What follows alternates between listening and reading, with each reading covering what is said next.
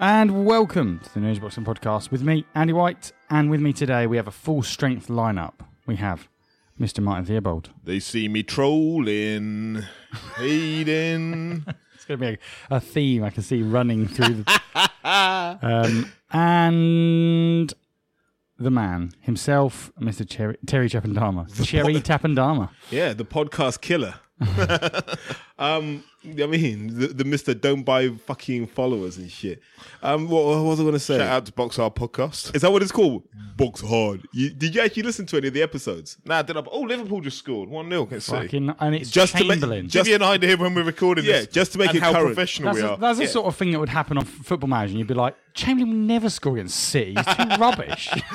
So when Mr. Box Hard Podcast says that he's taking over amateur podcasting, yeah, I mean, to be fair, we're watching a football match while doing it. Yeah. So he's got every... Well, we've opened the door. We're son. pretty amateur for that very reason, so I don't know about that. We paid our subscription You know to what? him. Oxlade never did that for Arsenal. What a wanker. It's what a wanker. Look at him. Shooting. He could have done that ball. Shooting on target. Like, where the hell did he learn that? That is only once a season he gets one of those. So what are we doing? Podcasting. Welcome to the Newsboxing Podcast.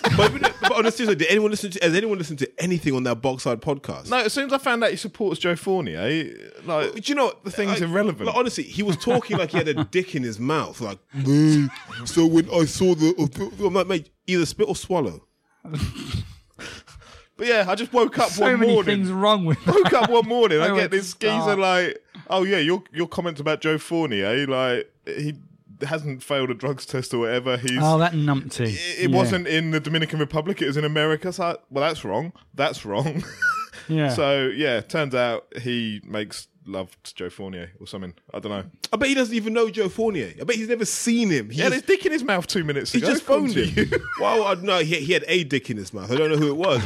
The saddest bit of that was when he made up a false Anthony Yard account and print and show. Remember, and there's a screen game of this conversation, and he ends the conversation by saying, "I need to spar you, bro." And I was like, Right. "Oh yeah," because that's what you say to a friend, right? Who's a professional boxer and a knockout artist. I need to spar you. I don't know the dude. He might be legitimately all right, but whatever. Like, Fuck him. Well, he peddles lies and tries to... Well, actually, shit, he listens to us. Oh, well, he mate, did. consider Till yourself about 30 buried. seconds ago. Have we paid him our subscription yet for running amateur podcasting? Ooh. This was his claim. What? He said, I run amateur podcasting. Oh, Yeah, right. he said he's okay. number one. He's Yeah. interviewed more world champions. All right. Good to know. It's a shame as an so I didn't know if he was podcast counting we can't get any WBF of his as well. facts straight. Yeah. Was he counting WBF, WKA, That is IBA? enough- that is enough oxygen given to someone who's clearly a waste of it. So, let's move on. Hell. Cutting. Can't stand that sort of shit, mate. It does my head in. Has anyone done anything exciting this weekend? No. No, I went all across London looking for a PlayStation 4. All sold out. Felt like a dick. What a waste of a day. Absolutely freezing as well yesterday. Didn't need that. No. Okay, in that case, why don't we just pull the cord and let Terry talk about Clarissa Shields' fight?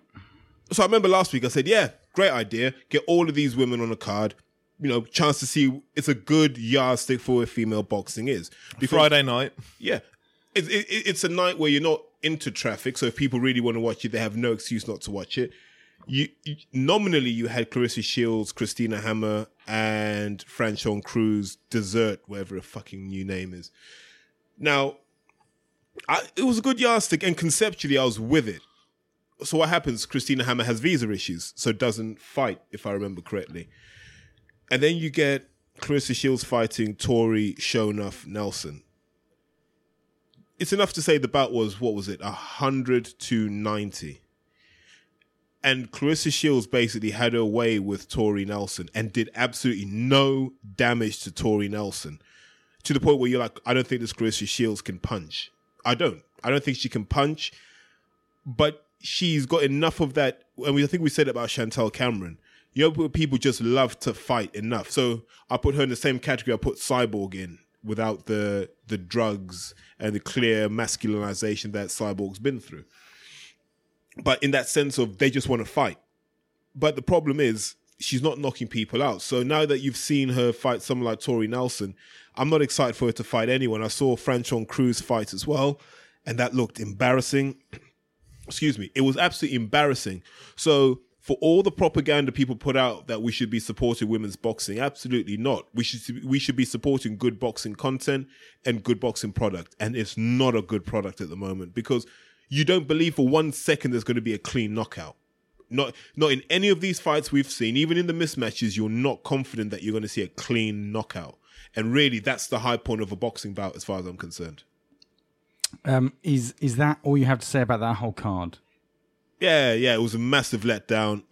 Don't waste your time watching female boxing anymore, apart from Sam Smith.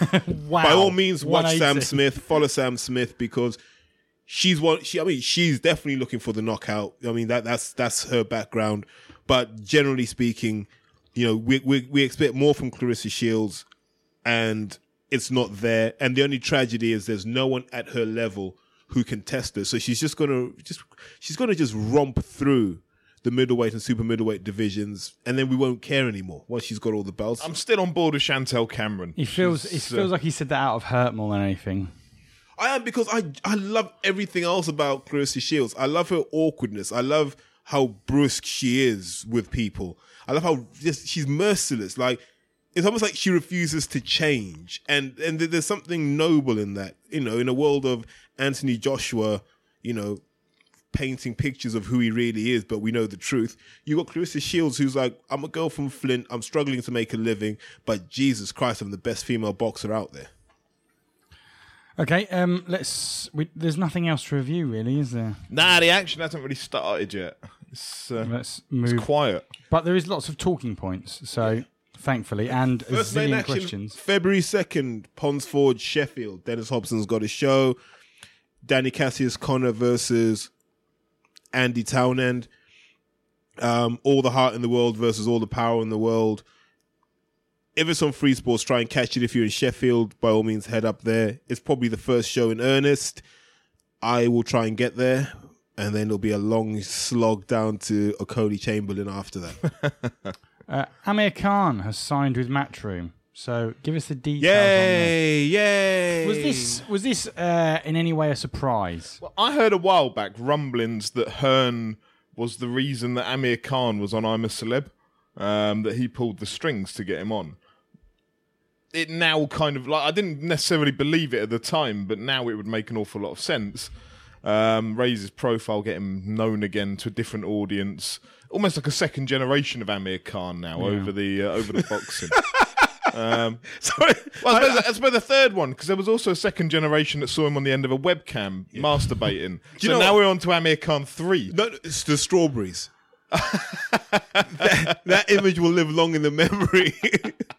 So of Khan looking like that podcast guy with just all this cream on his mouth. Box hard.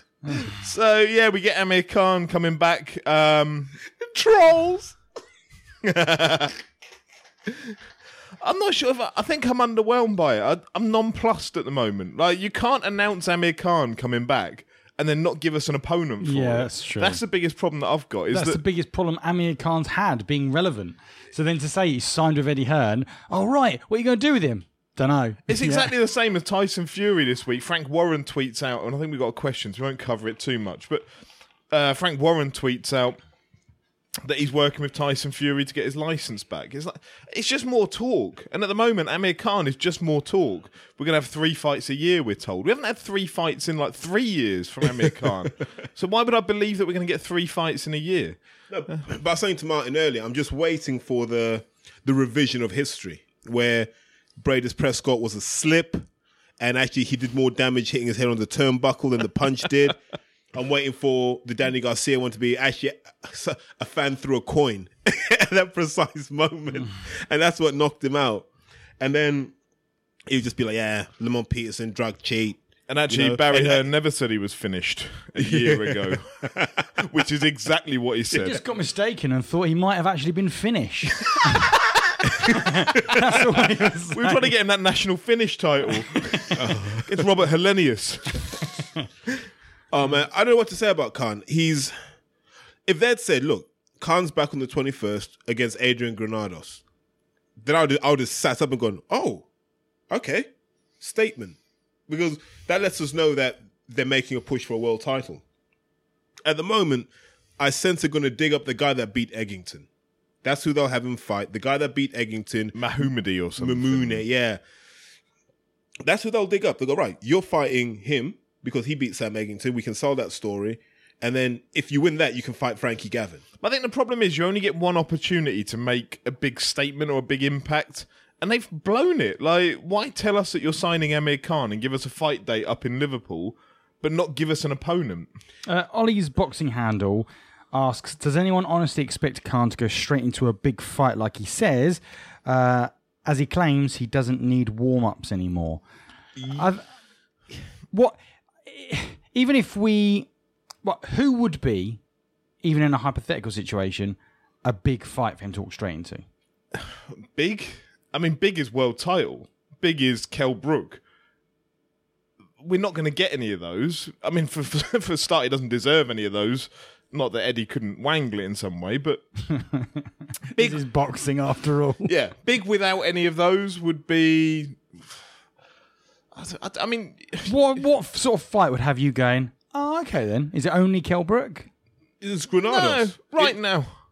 Because you're looking at Granados. Granados, he gives everyone a tough night.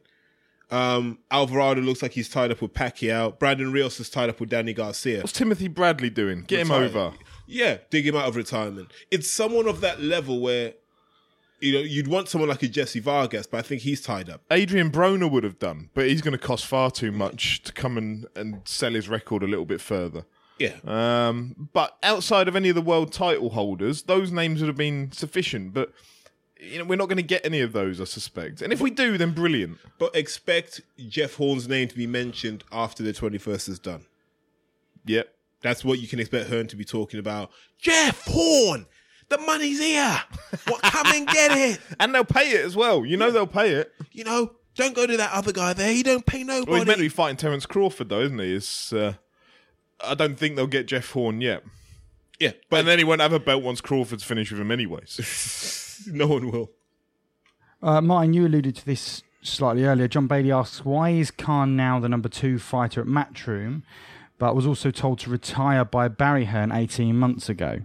This is, for me, I tweeted this out in a week. This is Ibrahimovic joining United last season. This is a case of you've got loads of young lads that are coming up that are going to be good in 3 years' time.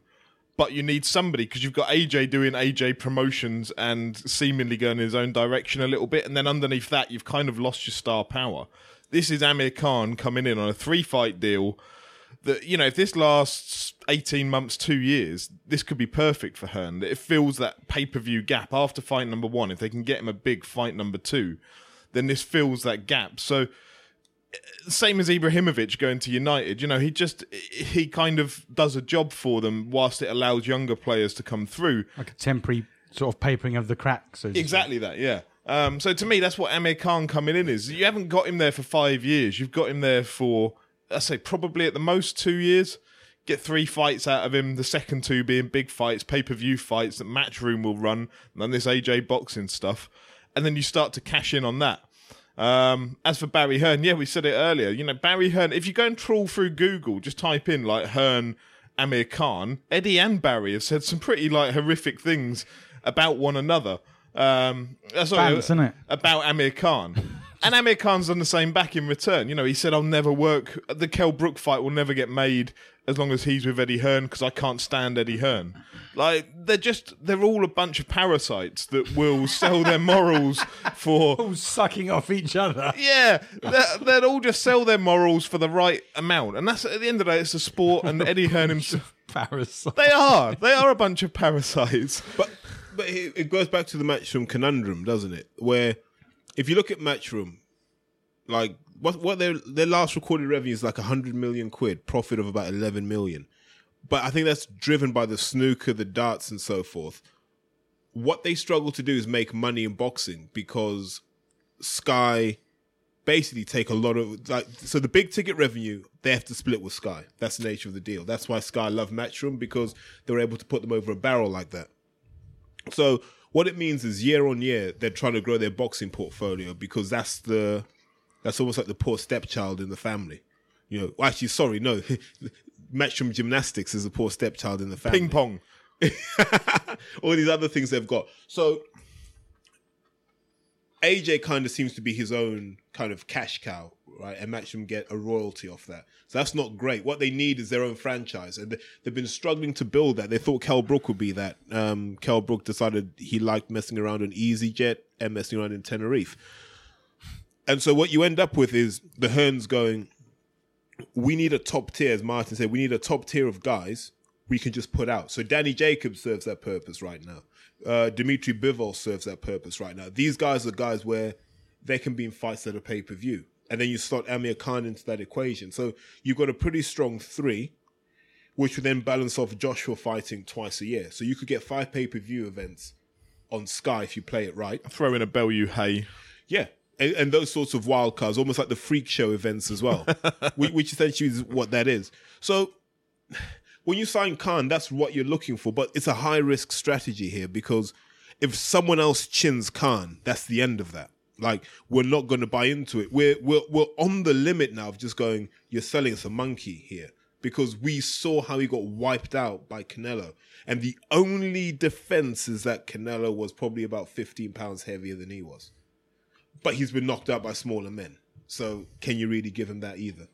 He asks, John Bailey goes on to ask, will he be trained by Jamie Moore like his brother is? No, it'll be Freddie Roach still. Not Freddie Roach, Virgil Hunter, sorry, I believe. Okay, then. Although, let's not rule out, I mean, Joe Gallagher trains out of a certain gym up in Manchester. The Gallagher gym. It's run and owned by Amir Khan. So, maybe we'll see him coming forward with his hands up round his ears, barking orders. So yeah, maybe Joe G will get his hands on him and take away any boxing skill. And Josh Finch asks, what can Amir Khan achieve in his comeback with Eddie Hearn? So there you go. He can win a world title, I'm sure, because Jeff. Well, I suppose I say that if Terence Crawford gets his hands on all of them, is it if he takes out Jeff Horn? So who are the champions? champions? He'll only take the WBO, won't he? What am I it's about? Horn. I'm thinking about he's moved up. It's Horn, Thurman's got 2, Spencer's got 1. Yeah. I don't think he beats any of them. He could beat Horn, maybe. You give him the benefit of the doubt. Horn's not a massive puncher. Yeah, but he's got that Australian juice in him, hasn't he? But Horn struggled with Gary Corcoran. It wasn't life and death, but he couldn't take him out conclusively. I think Khan will struggle with Corcoran. Yeah. If Corcoran landed on his chin, he'd knock him out. Yeah, but you can lay that on anyone at all. And that's the real fear factor. Even Frankie Gavin's got the one-punch knockout power to take Khan out. I don't see him necessarily winning world titles, but if I had to take a punt, I don't think they even need to. Like, if you just said Amir Khan's 3 fights under Matchroom are, I don't know, whatever, Sam Eggington, number 1, just throw it away. Fight number 2, Adrian Broner, up in Sheffield or something. And then fight number 3, Kell Brook at Sheffield United Stadium. If those were the 3 fights, then it's going to... Yes, it'll cost a little bit of money to get the likes of Broner over, but you don't need world titles involved, and you just build that in. And you get that stadium fight for him and Brook. I just don't think people care about Khan Brook anymore. I don't necessarily think they do, but Hearn will make enough casual observers of the sport care about it to sell out a stadium, a smaller. So I'm notorious for saying this. If anyone's ever tried to go to a show in Sheffield, the reason it never sells out is you can't stay anywhere in Sheffield. It's the worst, for its size, it's the worst city for Cardiff's hotels. pretty bad. We got a question about that later, but I had a quick look through Booking.com today just out of interest. Like, you can't now, since the Joshua Parker announcement, get a hotel room in Cardiff for under £400 for 2 people. On the 31st. Yeah. Well, let's address that now then. It was Matt Black. Predictably, the hotel rates have been hiked, to silly prices on the 31st in Cardiff, those that are left.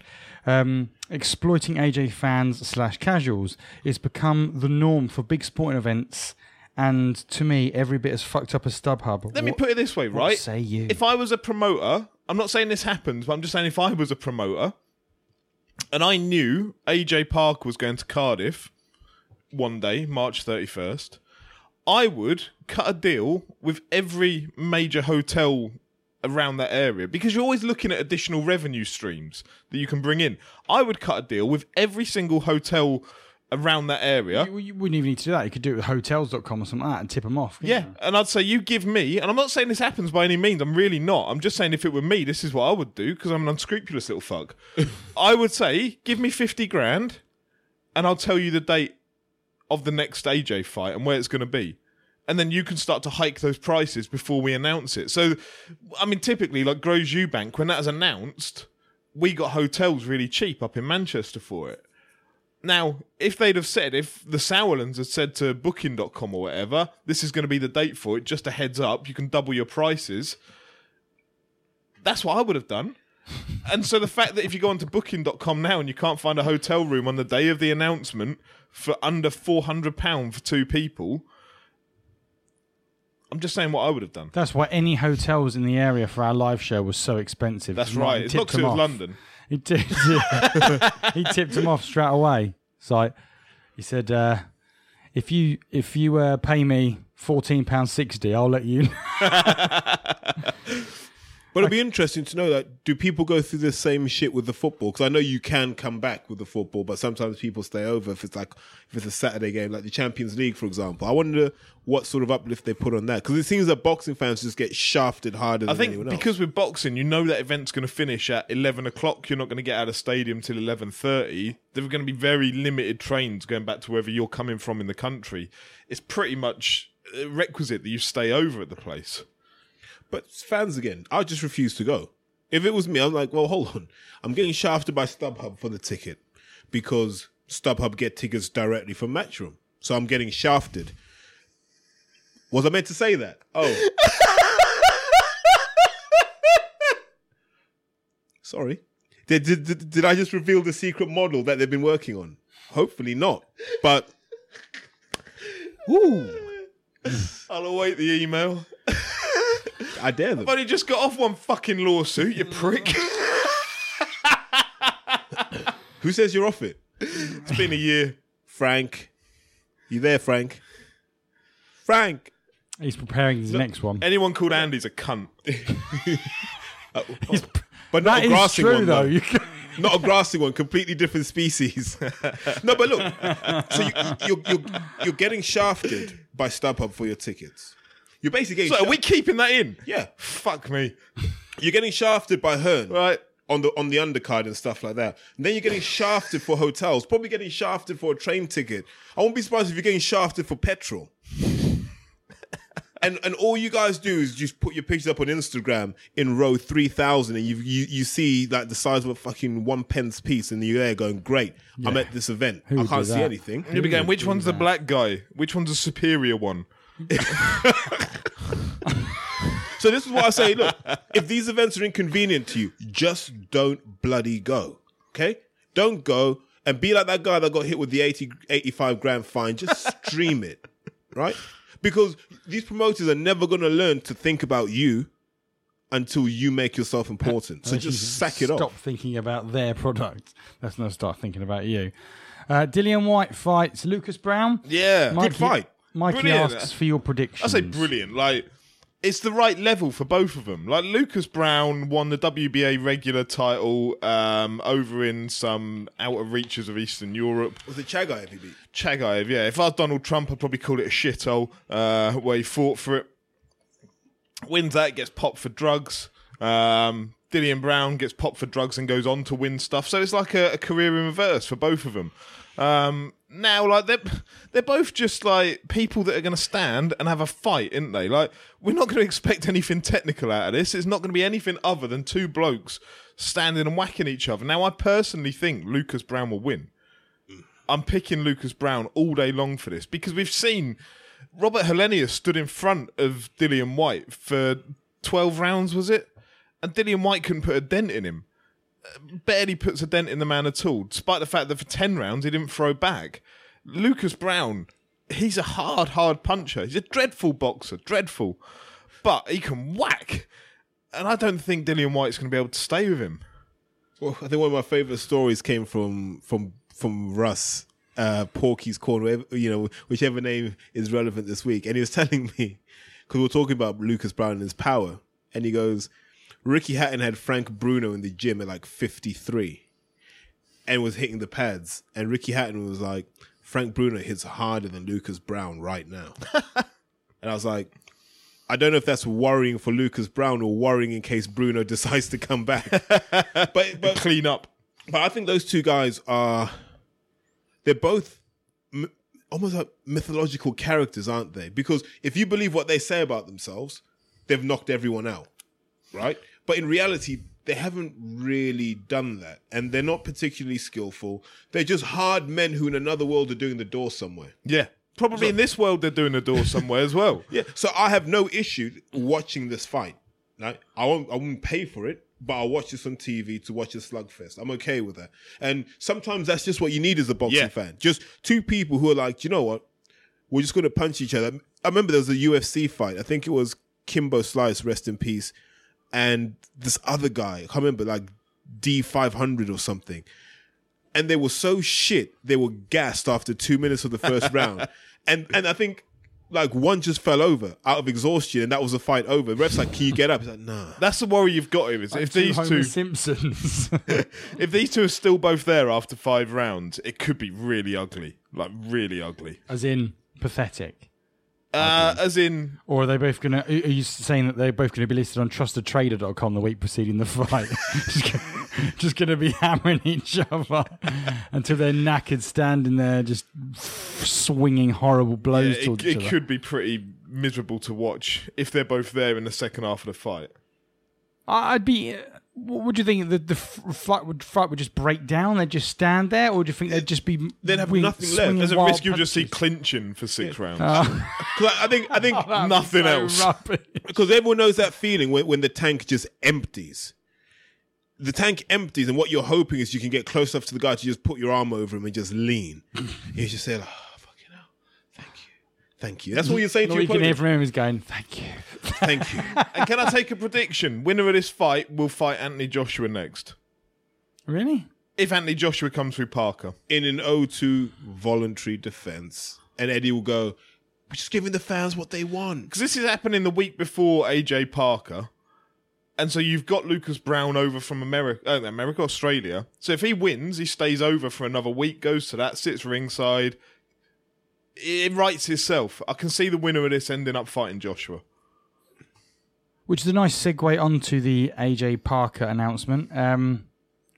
What do we think to that? Apart from the horrendous hotel prices. Well, Parker, I think he arrived either late last night or early today. So he's basically just got into the country, which is why the announcement was delayed. A lot of people are discounting Parker, but here are the things I think Parker has in his locker that no one's really touched on. One, he's got that Samoan toughness, that chin. So if you go back to a guy like David Tua, and people go, "Oh, David Tua never won a world championship." Look at David Tua's record and look at the people he laid waste to. And then remember, in none of his defeats did he ever touch the canvas. He was taken out on his feet. So the Polynesian sort of constitution seems to be super tough. And, you know, it's not like we've ever seen Parker really in trouble. And he's been in with some guys who can bang. And he trains with Izu Ugono as well, who can bang a bit. And the additional factor behind that is Kevin Barry. So Kevin Barry trains Parker and used to train David Tua. If Kevin Barry can get Joseph Parker doing some of the things Tua would do, because Tua was great at getting right inside people, long arms, and just ripping to the body and the head, I think we could be in for a surprise because Joshua doesn't like to go backwards. He's great when you go backwards on him, but if you go forwards, if you go back to that Dillian White fight, when Dillian thought he could win and he went after Joshua, Joshua looked a different human being. As soon as Dillian started to retreat and try and box with AJ, you gave him time to breathe and you gave him time to think. And I'm hoping Parker adopts what I would probably call the high press approach and just keep Joshua working and just keep that lactic acid building up, because we saw what happened in the 5th round with Klitschko. What's the risk that Parker gets in the ring, sees the size of AJ and poos himself and just goes into his shell? He's Samoan. He's got that Tongan blood or whatever it is. He's got the Polynesian blood for sure. If that were to happen, I'd be devastated. I would actually be devastated because... Would be a letdown. We forget... Have to clean the canvas as well. But we also forget, what's Parker now? He's what, 25, 26? He's quite young. Go back to the days when he fought Tony Yoka in like the Junior World Championships. That's a long time ago, and he's been a pro since. So this could be a surprise. And if what I'm hearing is correct coming out of London, that AJ's not where he normally is in terms of performance, training, and focus. If he's taking this fight lightly, he might just get exposed. Right, before I get your take on the fight, Martin, Kev Morrow asks, with AJ and Wilder both now having drug convictions, is there a real danger that the fight might never happen due to red tape? Or do you guys foresee it happening in a random country? That's assuming Ortiz or Parker don't ruin things, of course. That's a good question. So everyone remembers before the Olympics, when Anthony Joshua was being the man in London and might have received a sponsored vehicle and be driving around in a sponsored vehicle, which might have been of high value, allegedly. Mercedes, it's been rumored to be. And he got stopped. And, there are various stories about how the weed got found, but essentially he got found with 9 ounces of weed, as is also known on the street as a 9 bar of weed. And this is our future Olympic hopeful. So strings were pulled. He took the slap on the wrist and they said, okay, don't be a naughty boy. Go and win the gold medal. Tag for a little while. Yeah. Don't be a naughty boy. Behave yourself. Keep training here. Don't go too far and you'll be okay. So he got popped for that. There are other things that he's been alleged to have done. Beating the crap out of people and stuff like that. Bullying. These have all been alleged. I don't know if they're true. I've never heard Terry be so tiptoey around a subject. Using the word alleged. I think that's ever come out of your mouth before. No, because I'm holding my energy. There are reporters who have stories about Joshua, right? And they're waiting for the right moment to unleash them. Just know this guy is a scumbag. I have no problem with him as a person, as a boxer, whatever. But he is. You're there, Graham Norton, telling people you're single, but we know you're not. You got that chick from Geordie Shore, you got the mother of your kid, you allegedly denied you were the father for ages. Allegedly. Don't know. Come on, we were all younger, lied about our relationship status when there were, 5 million people watching on BBC One. Yes. We've all been there. We've all been there. Yeah, no, but for me, none of this stuff makes me think any less of Joshua, for the record, because I don't think you can be a heavyweight great unless you have a bit of devil in you. So these are the sort of things, like, Mike Tyson got a big-ass house, slapped Robin Givens about, bought a tiger, lost all his money, got it all back by just telling people he bought a tiger and beat the crap out of Robin Givens. Raped someone. Had a tattoo on his face. Convicted for raping someone. What happened to the last person who said that to Mike? You're a real scumbag, You're a real piece of shit. No, fuck you. Yeah, when he comes on the podcast, I'll have that discussion. I guarantee you wouldn't. I guarantee you won't come on the podcast. It'll be all right. Yeah, fair one. Okay. Anthony Ridley asks, or Anthony Ridley, what is the future for AJ fight locations now? All at Cardiff, unless in the summer, or he fights abroad. It's terrible grammar, but all right. Remember, you've got all those characters, Anthony. You can't even pronounce his name. No. I love that. Remember, you got all those characters. So you can use a few commas if you like. What's the... One less listener. Yeah. So what is happening in the future for Ant? Do we even know? Can we surmise what's going to happen with the future of the AJ fight locations? They've ballsed it up, right? Like AJ's rhythm should have been summer, winter. The fact that he's fighting in the spring is just down to the fact that they need more money because Joshua Takam is not Joshua Klitschko.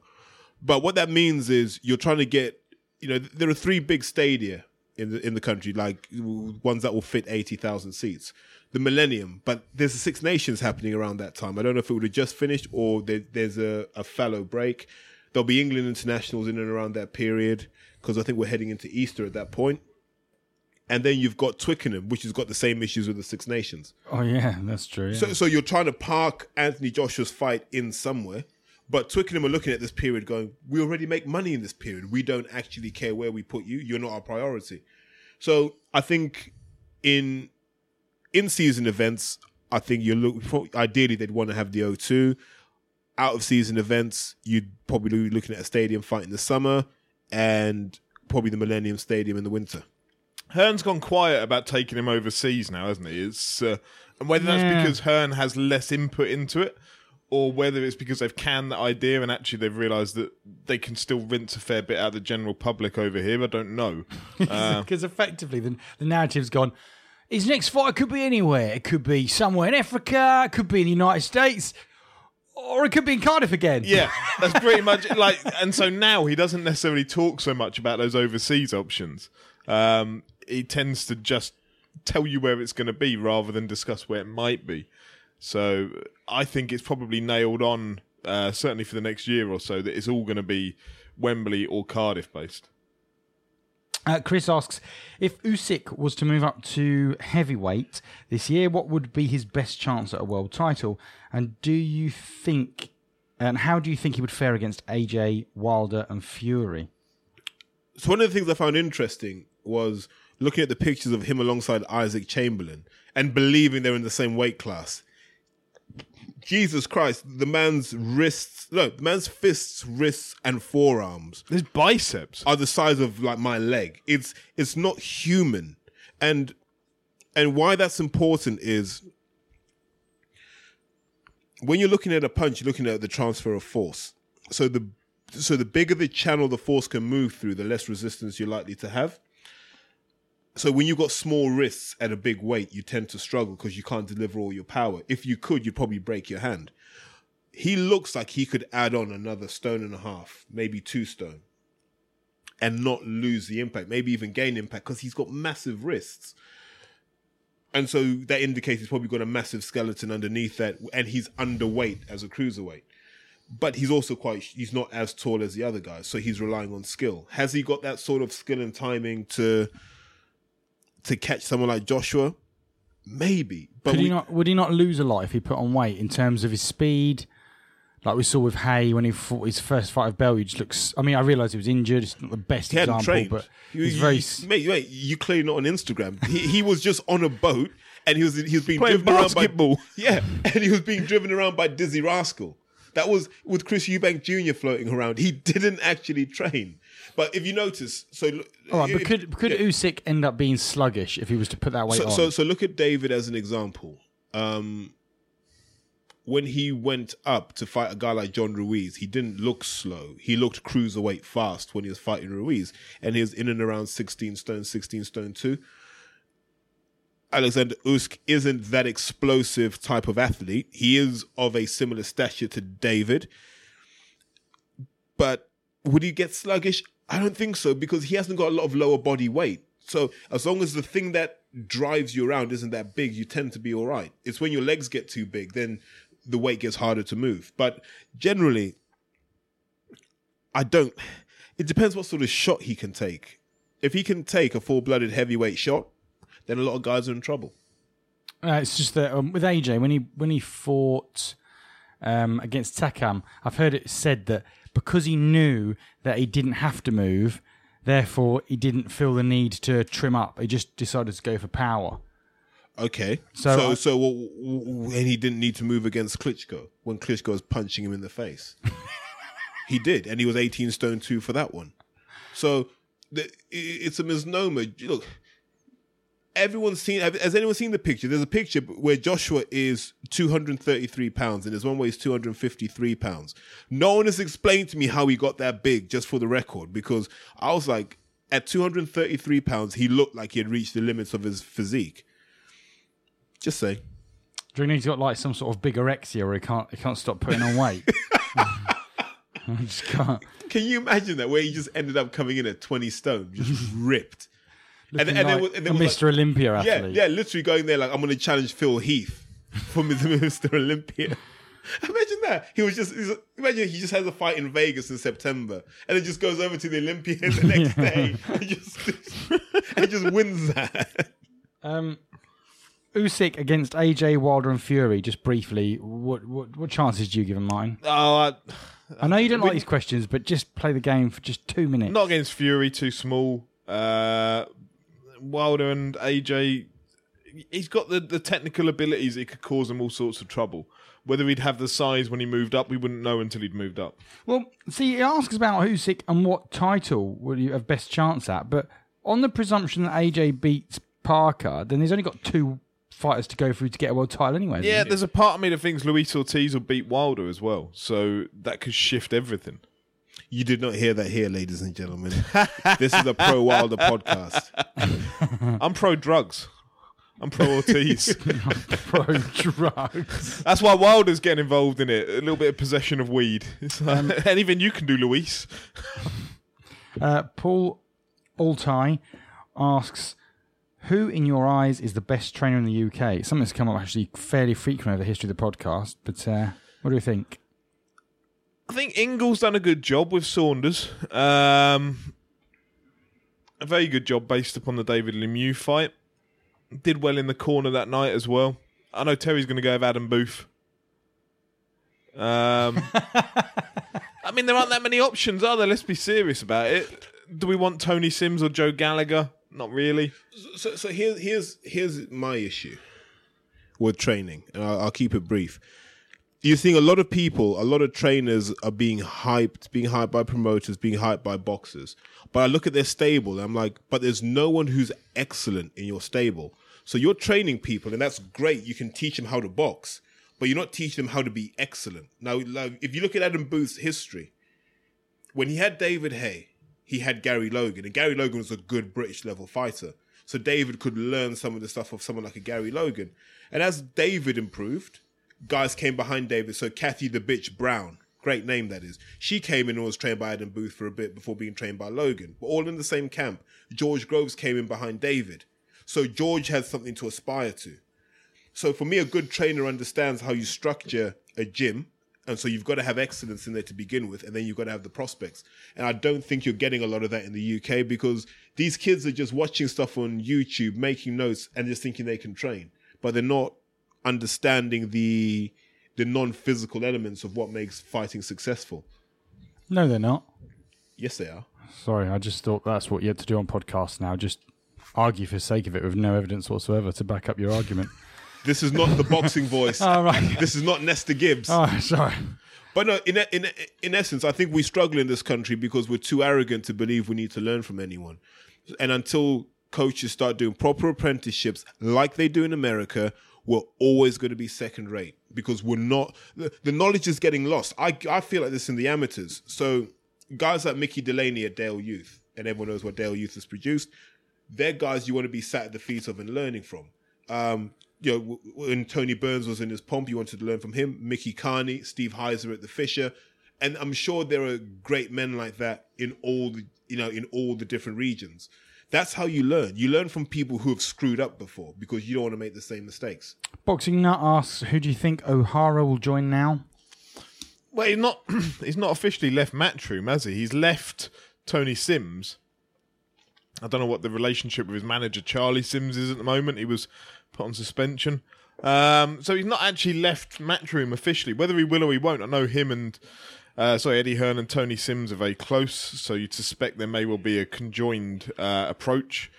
Hearn had said that he was going to sit down with him this week and make a decision. So it wouldn't surprise you entirely if on Tuesday, Wednesday, Davis gets released. Where's he going to go? Frank Warren's the obvious one, isn't it? But, what's Frank Warren going to do with him, really? I don't know. He's too big for the small halls, not big enough for anyone huge over in America, say, to pick up. The Sauerlands would probably be my other estimate. So I'll throw an Andy White curveball in there. Haymaker. I wouldn't be surprised to see... Good shout. Wouldn't be surprised to see Chamberlain and O'Hara Davis on a shout. Haymaker show. Because what's clear is Hearn is aligning himself to the AJ boxing crew. That leaves his 2014 intake. And that's how you've got to define those guys. They're the 2014 intake. O'Hara Davis, I think Craig Richards is part of that, and Isaac Chamberlain. They're part of that same sort of intake. And really, Matchroom have no plan for them because it doesn't fit the narrative they're trying to sell. Because that's what Hearn said. Hearn said, what I get excited about, massive events, and these Olympians. He said that in a few IFL interviews. He never gets excited about Craig, never gets excited about Isaac, never gets excited about O'Hara. So if you're Haymaker, you're like, these guys have star power already. They're London-based, which is easy for what we're trying to build. Why wouldn't you take them? Yeah.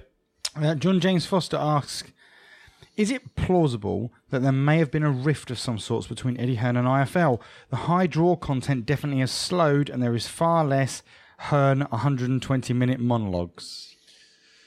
I don't think so. I think there was an issue around the AJ Klitschko stuff, but I think they've probably resolved all that. And Coogan's been away. He's been away in America for the best part of a couple of weeks. Probably taken advantage of the low season in boxing over here. Hearn still did the interview with James Helder the other day on IFL. They seemed happy enough to discuss. Although I did then watch the Behind the Ropes video with Hearn, where Rob Tebbett, and a shout out to Rob Tebbett because he does some brilliant interviews. And Hearn just churned out the exact same answers in both interviews, apart from when Rob started to push him on the whole AJ, how he treated O'Hara Davis versus how he treated AJ. And so he was asking the question directly to Eddie, which is something IFL don't do because they're shit scared of it, I suspect. Rob Tebbett was asking it. He was saying, why is it that O'Hara Davis has had this treatment and AJ's had the other treatment? And every time he asked the question, Hearn went full politician and started turning it round entirely and saying, if Rob asked the question, why, what's happening with AJ, the answer would be, O'Hara Davis has done far worse than anyone else. It was pure sacrificing O'Hara Davis once again to save Anthony Joshua's face. Fair play to Rob there behind the gloves for actually asking the questions. You better talk about O'Hara, Eddie, or I'm going to talk to Frank. And you know who I mean. Fair play again to Rob for doing a good job. He's doing well, like behind the gloves. And if Rob listens to this, mate, apologies, but I do have to say this. Michelle Joy Phelps is an absolute numpty fuck, right? And I never listen to anything she does. I've met her in person. She's okay, nothing special. I'm not being rude about this. If Michelle Phelps was a 1 out of 10, then she wouldn't have been as successful as she is. Oh, apparently if she didn't, chew on some pubic hair, she wouldn't be the success that she is. Her raging babe. And for the record, this is what we're hearing out of America. Whatever I say, this can never come into anywhere near the sphere of agony. No, and the reason I say that is no one really engaged with Behind the Gloves because the voice is whiny and it's irritating. And then Rob Tebbett came, and Rob's got this way of... He plays it a little bit thick at times, yes, despite the fact that he knows the answer. So it's a bit like Andy, who plays it thick, but he doesn't know the answer. Rob does, but he still plays that role anyway, and he's very good at it. He reminds me of Martin Boccoli. You know when you look at someone walk into the ring and you're like, this guy's shit. And then first 30 seconds, you're like, nah, he's still shit. And then something seems to happen and you're like, no, I don't think this guy's shit. Oh, this guy could kill Joshua. and that's how you feel about Rob. Like when you hear a Rob Tebbett interview, you go, they need to leave Behind the Gloves, him doing the questioning, and is it Raz or Rav, the guy that does the film? Now he's Fight Hype, sorry. But, Behind the Gloves have gone past fight hype now in the UK, and now they're knocking on the door of IFL. I would rather watch a Rob Tebbett Eddie Hearn interview than a Kugan Cassius Eddie Hearn interview. Agreed. And if Rob ever wants us to help with, some follow-up questions, more than willing to join in. We have plenty for Eddie Hearn. Okay. He won't take mine. I've emailed him multiple times. You're blocked. Start again this year. You're just blocked. I'm just going their junk filter every time. Dave McGinley asks, in reference to Parker AJ, if you looked at both men's CVs, who has actually had a tougher opposition the last few years? My instinct is that AJ has had more hyped fights, but potentially not as tricky. That's the first part. What's AJ had? Klitschko, Takam, Molina, Brazil. But those two aren't any real threats to anyone, whereas Ruiz, Takam, Hughie Fury for Joseph Parker. I would probably go with those three as being a more difficult challenge than what Fury's been. Joshua's been through. Personally, like a washed Klitschko, and then Takam at a week's notice. They're not particularly difficult fights. Don't get me wrong; they are difficult fights. Like, I'm not going to take them, but I would personally say Takam with a full training camp and younger and more prepared. Andy Ruiz, Hughie Fury. To me, that's a more difficult set of opponents. So my issue is Hughie Fury, a guy that will never go forwards. Andy Ruiz is basically a fat welterweight. And Carlos Takam is Carlos Takam. So I think Joshua's probably had the tougher fights because I think Molina would give Parker problems.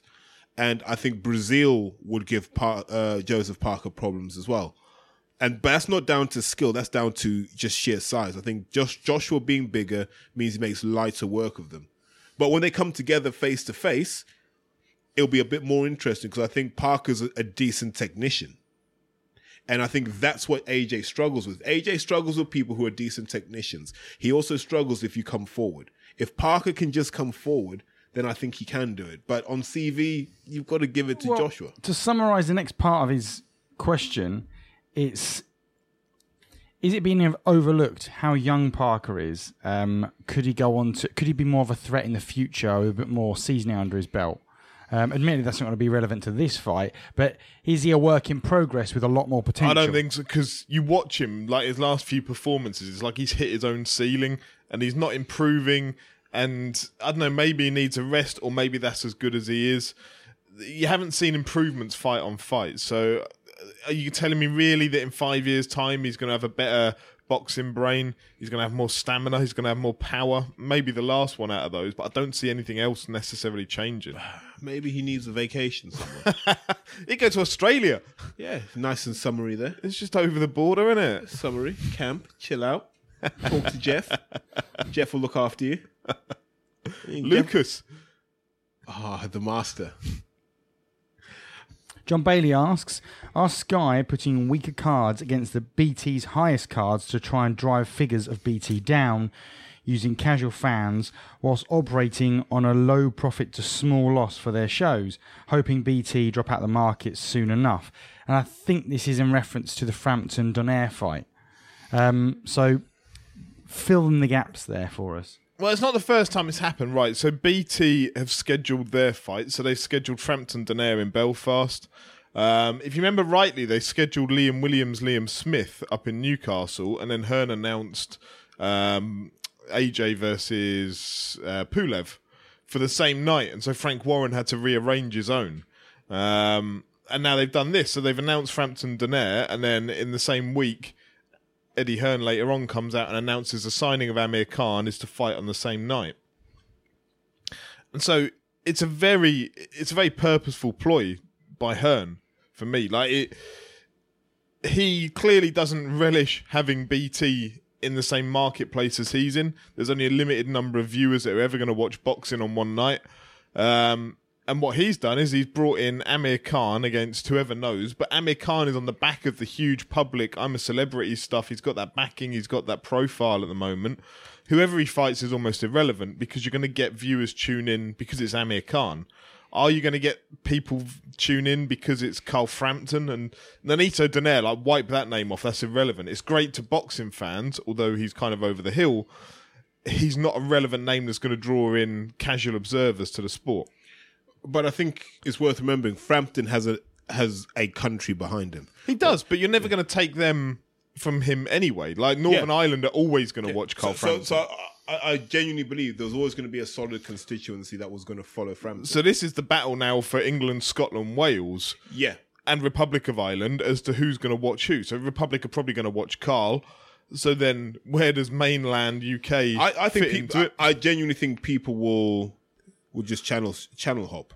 And you'll be hoping that there's no clash. They perhaps will, but I think this is what Hearn's aimed for, is that Hearn's got that long-term Sky deal with the boxing. So he can take a temporary hit. Like, you're going to get a bit of a peak for Amir Khan anyway on his debut with them because they can build that. And so he's hoping whatever hit he takes because of the Carl Frampton one, it means whatever that hit is, hopefully it's worse for BT Sport. And hopefully, if by making Frank move Liam Smith versus Liam Williams, can you imagine when he had to go to BT Sport and say, that date that we've advertised, we're going to have to change that now on the TV schedule because AJ's fighting that day. And now he's kind of got to justify if Carl Frampton doesn't get the viewing figures that they'd be hoping that he gets. That's because Amir Khan turned up on Sky. So it must be a ploy by Eddie to say, let's do everything we can to put BT Sport off, and hopefully they'll move out of boxing. But he says weaker cards. He mentions weaker cards against. I think, to be fair, there's only Amir Khan announced for that card. There's nothing else. By that point, they'd have run out of bodies. What, we're going to get a Rocky Fielding British title defence, maybe? I don't know. Natasha Jonas world title eliminator. I don't know what else you put on in Liverpool. You're going to get trash. But Amir Khan's the attraction. It doesn't really matter. And don't be surprised if Hearn wheels O'Hara Davis out. Like just in a sad attempt to just drown out anything Frampton related. He might just go, do you know what? We might get O'Hara Davis in Liverpool. He won't do it, but he will just put that in an IFL interview.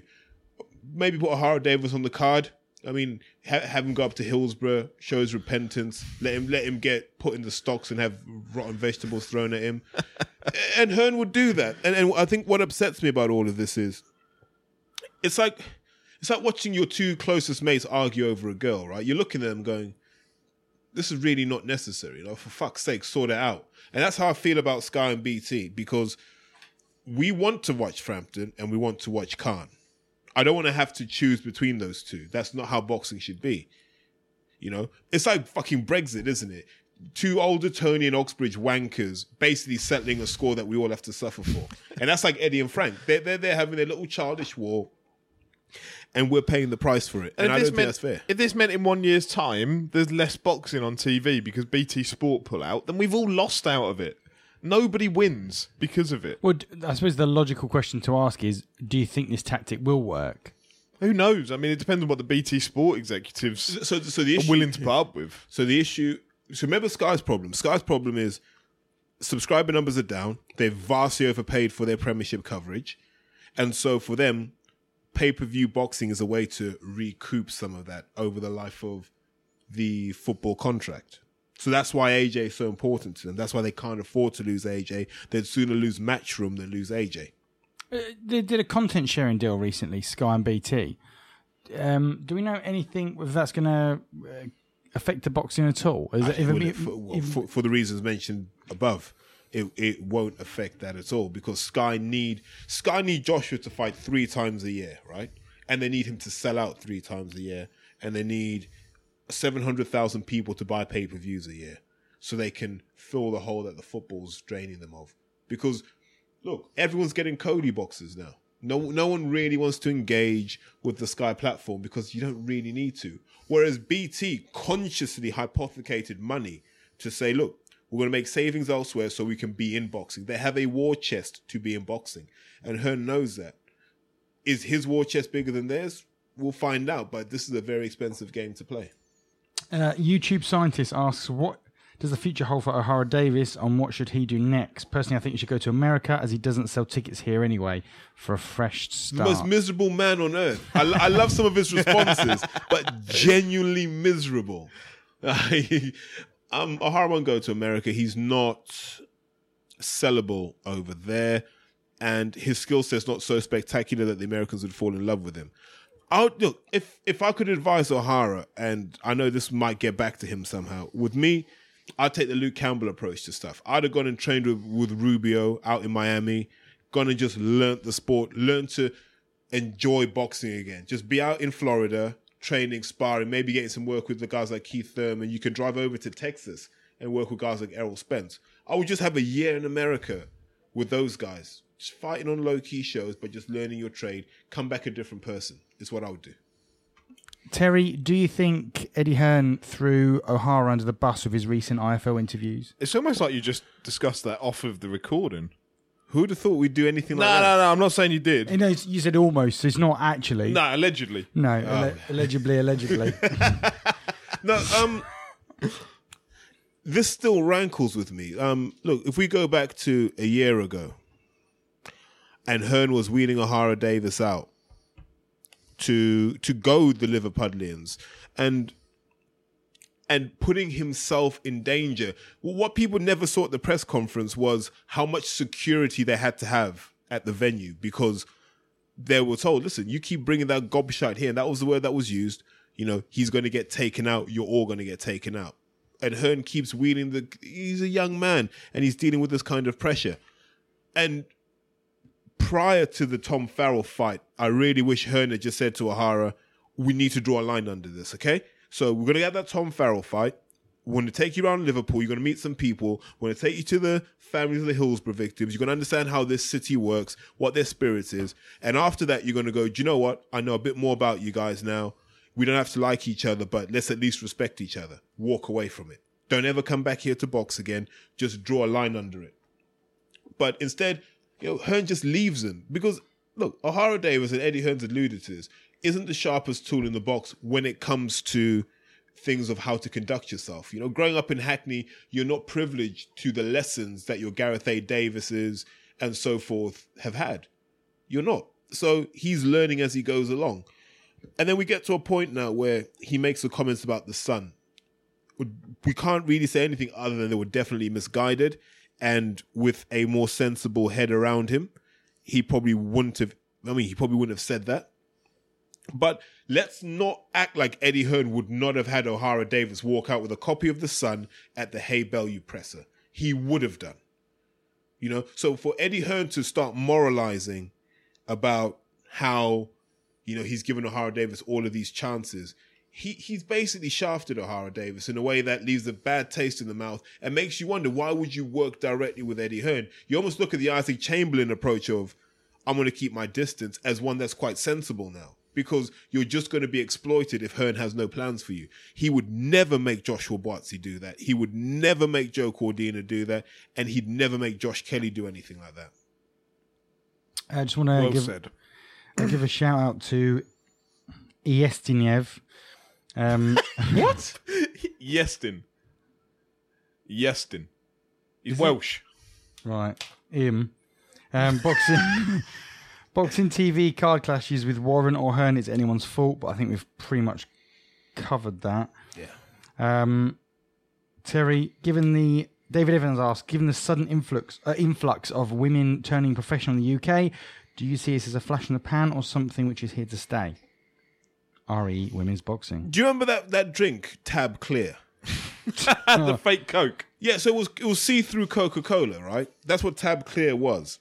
It was cool, I thought. And you could buy it, like when Coke was like 30p a can, you could buy Tab Clear for like 22 pence, right? And they were determined to make you love Tab Clear.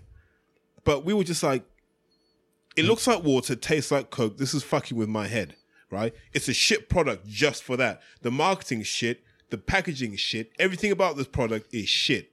Even if the taste was good, you've got it so wrong, I'm never going to forgive you. That's where women's boxing is right now. And the reason I say that is we're being sold a narrative that there was no women's boxing before Katie Taylor showed up, right?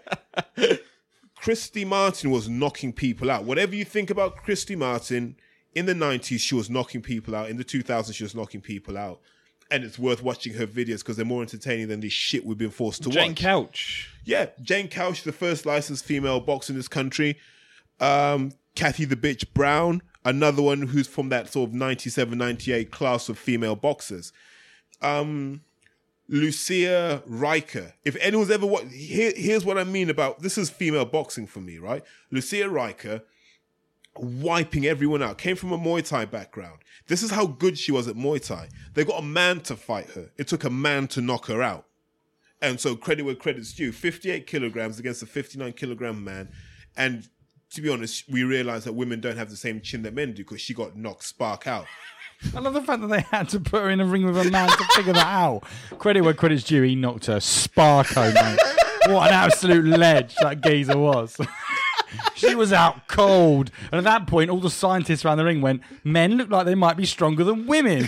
Who'd have thunk it? Well, there are a lot of feminists that believe that's just a social construct. You know that, don't you? Well, like, look, it's just a narrative. However, she did beat Khan in the rematch. So. So someone like Lucia Riker, who none of the current female boxers will have a clue about because they don't do their research and they assume that they're pioneers. So when I hear people like Stacey Copeland tell us that she's a pioneer, and I'm like, how are you a pioneer when you're getting all of this thrown at you? You know, who was it? Was it Jane Couch that fought on a Lennox Lewis bill in Vegas? Yes.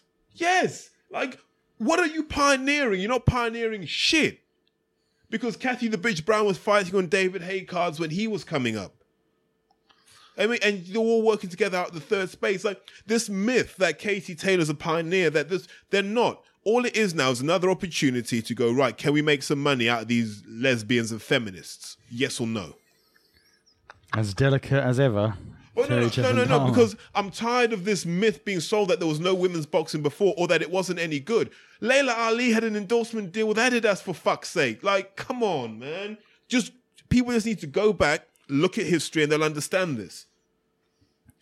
That's not really how people work, though, is it? Like, the Sky push now, Sky and lots of pundits like to push the fact that the Premier League is all-encompassing and always has been. Football didn't start until the Premier League kicked off. And the longer time goes on, the more that's going to be something that just sits in people's minds. 100 years from now, they're not going to be talking about how great the 1974 Cup final was. How many Anthony Joshua fans would rate Muhammad Ali? Oh, wow, mate. They'd all just assume like Anthony Joshua would have walked through him, knocked him out 6 rounds. Yeah. And you would have said by in the 60s they didn't really have steroids, so how would he have done that? Out of interest. Not saying that he takes them, but just in case he needed help. Paul Altai asks, I don't even know what... If he's listened to the podcast any more than once, then he should know the answer to this already, but would you all buy cheap tickets and have a terrible view of a fight to say you were there, or buy the PPV in comfort of your home and have mates round? Right, Martin wouldn't pay for either. Unless his arm was twisted to the point where he would buy a ticket, but he wouldn't do it if he had to have a terrible view. Terry? I've now my colours come out. So I'll sit Sweet Caroline all day long. I'll sit in row ZZZ. So I'm the sort of person where, even like with Groves Eubank, like I'm floor all the way. I can't do the bleachers, as the Americans would say. It has to be floor seats. Andy would hang around outside the stadium just to get the atmosphere. He doesn't even need to go in. Just walking around the O2. Just screaming at the top of my lungs. Sweet Caroline. Andy will go to Prezzo, just have dinner there. Actually, Terry turns up 10 minutes before the main bout and buys tickets at fucking a third of the price and gets 2 of them. And then walks down to the front. Yeah. Excuse me, mate. You look like a bloke who would like front row tickets for half the price. They weren't even front row, mate. I had standard seats. I just went down because no one seemed to give a shit about security. Because it was the security at one of those shows. Whose show? Those shows. Huh? You sure? Those shows. Fuck off. I've just got out of it. What show was it? I can't remember. From a promoter what's the that we next can't question? even remember. Anyway, next question? John Bailey asks, can the magic 500 tickets mentioned by Frank Warren be explained in the reference to the StubHub tweet? Well, this is... right, so Warren's been on a warpath with this, and I love it. Old Frank's proper, like... He's laying in now, and I think he... You've always had a good relationship with him, Always. We've never, ever fallen out, ever. So... Best buds. It seemed that the CMA are getting involved and investigating this StubHub. Fucking grass. You fucking grass, Theo. Lord. Now the CMA are getting involved and they're investigating this StubHub stuff. It's given Frank Warren like a second wind. and he's like an animal now that's sensing that his prey's a little bit hurt. So he's not going to kill it. It's like when my cats have got a mouse in the garden. Instead of killing it, they'll just play with it for a bit whilst it's badly injured. And that's what he's doing with his StubHub stuff now. And so he did an interview the other day saying that it's magic how, like, say Anthony Joshua sells out a 80,000-seater stadium within 10 minutes. And, like, he's saying, I've done big fights in the past. I've done stadium fights. They've never sold out like that. Now, granted, Frank Warren can't seem to get his head around the fact that there's now the internet. And so back in the day, you'd have had to ring up these phone lines. They didn't have 80,000 phones available to buy tickets. So you couldn't have done it in 10 minutes. That's just technology, Frank. And I suspect you probably do listen just to find out what we're saying. So, yeah, his point is that StubHub ends up with, it all sells out at face value, and then StubHub ends up with 500 tickets on it per day. And he said he's had people monitor this, that there are always 500 tickets. So you could sell, like, at the end of day one, there could only be 350 tickets left, and 150 have gone. Magically, day two, 150 tickets turn up, and it's back up to 500 tickets. And he says they've done the investigations, they've monitored it, so they can always, like, they can reconcile exactly how many are put on and sold within each day. Hinting at, you would suspect, that maybe these are topped up somewhere. Well, there's a back catalogue of tickets they can just keep. Yeah, so where do those come from? That's the question. Where do those tickets always come from that build it back up to 500 per day? People who have already bought the tickets and decide they didn't want to go. Yeah, absolutely, because you've all got 150 tickets sat around at home, innit you? Just ready to put back on. Within 30 seconds, it's like, impulse purchase. It's like...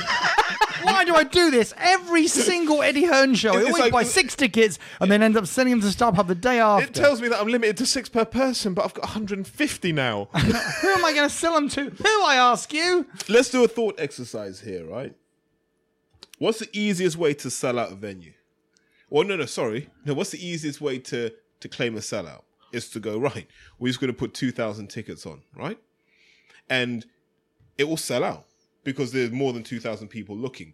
But that amount of traffic that goes in, and you say, right, all of you 5 million people that have tried to buy tickets, of which I've only really released 5,000,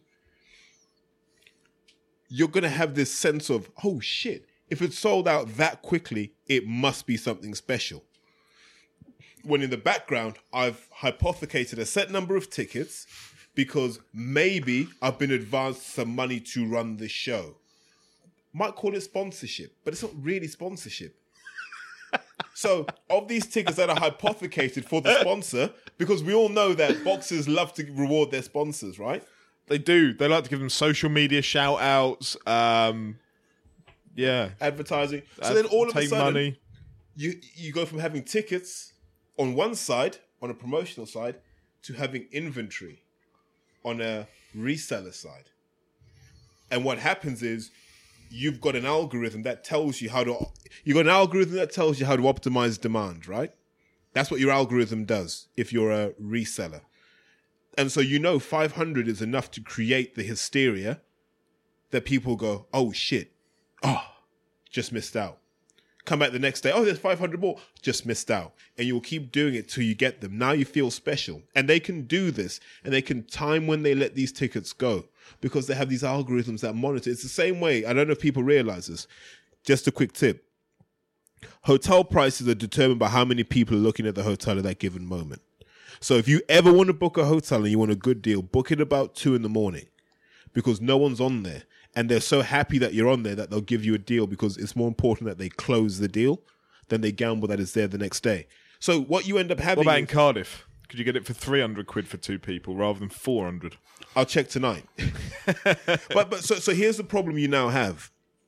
You've got a company advancing a promoter money to organize an event because it's cash flow intensive. Hypothetically. Well, this is just a thought exercise. There are no names attached. So you've got a ticket reseller fronting up the money and going, in return, I want to resell these tickets. And we will split anything we get above the sale price 70-30 in our favor. There might be a boxer on there that's sponsored too, by the same company. And part of him securing a purse that will be bigger than the face value ticket market would allow is to say, Give him some tickets. He can give us the tickets to sell on his behalf. And anything above face value, or actually the whole value of it, because he's giving them to us for free, we split on a revenue share basis. The problem with that essentially is you've got a promoter and maybe a sponsored boxer who have no incentive to cancel a show, have no incentive to give refunds. What if an opponent changed at late notice? Or? The show must go on. Oh, okay. Because they're locked in. Their remuneration is locked in to achieving the full sale target. So we're now in this insidious world, and maybe this is what Frank's alluding to. I have no idea. It wouldn't happen, mate. There's too many. There's no way it would happen. The customers are protected and stuff like that. Yeah. No. you know that little box you have to tick when they say you agree to our terms and conditions, and then Have you ever read the terms and conditions? 200 pages in like size 8 font Arial. Do you know what I mean? Wingdings. Comic Sans. But so basically what I'm trying to say about it's an unhealthy relationship where a ticket reseller seemingly has access to tickets that you're being told only the fans have access to in the first phase. Then it's not really a reseller, it's a primary seller relationship. And if it's a primary seller relationship, they should be selling them at face value, not at inflated multiples of face value. And hopefully that's what the CMA will discover, because we've now seen that it's illegal to use bots to buy tickets now. It's now actually illegal. Oh, is it? Yes, Digital Economy Act, I think it is. It's okay, illegal all right. to use bots to secure I knew they were tickets. looking into that. That's good. Yeah. So I think people are realizing that it's the least efficient way to do this, because you're taking money out of people's pockets that could be used to get pissed. You know, and whatever people say, getting pissed and paying your bills is the easiest way to grow this economy. Totally unrelated to that previous conversation. StubHub, Anthony Joshua, and Eddie Hearn. Let's move on. Mayor of Brixton asks, in the age of Pretender. And with that, the casual suit was removed. It's unrelated. I just want to make sure everyone knows. Unrelated. Entirely unrelated. Mate, you're banned from Brentwood for the rest of your life. You can never go to 56 Mill Street, Ingatstone. You can't even book a badminton court at their leisure centre. In the age of pretenders, how many Brits will hold a world title at the end of the year? Shout out to Rob Martin, by the way, top man. Good man. Loves a bit of domestically grown vegetation. He does, apparently. Turns out. I found out on Twitter this week. Who's going to hold a world title end of the year? Winner of Groves Eubank will keep hold of that title, I'm sure. I'm not counting the IBO as part of that. AJ, I think, will still hold a world title. Lee Selby, because he'll chin Warrington. I'm not really sure outside of that. Huey Fury to hold an IBO. I'm not counting IBO titles. Then I'll start counting WBF titles and WBU titles. WWE titles? Yeah. Quite credible. Outside of those three, the Irish lad. Fuck, what's his Frampton? name? No. Sheamus is going to be getting pissed at me now. Fucking bantamweight. Jesus Burnett. Christ. Ryan Burnett. He'll still hold Why the do you world hate title. Irish boxing? His Why do you name hate slipped my everyone mind, Irish? Sheamus. Don't call me out on this. Why do you hate everyone Irish? Ryan Burnett, because the fact that they've managed to swerve the Tete fight so badly, if Inoue moves up, I'm sure they'll swerve that. He's had a hard, 12 months in winning that title in a walkover against Lee Haskins and then unifying it. You seen Haskins is back? He is. He fought in Bristol or whatever on Fuck's sake. an undercard. He retired and then he's come back, which a lot of boxers do, I get, but like... The money wasn't right. You check your online banking. It's like, mate, why don't you check your online banking before you announce you're retiring? Yeah, when you divide this by the next 50 years of your life and it doesn't quite add up. So I can see Burnett holding the world title still. Amir Khan?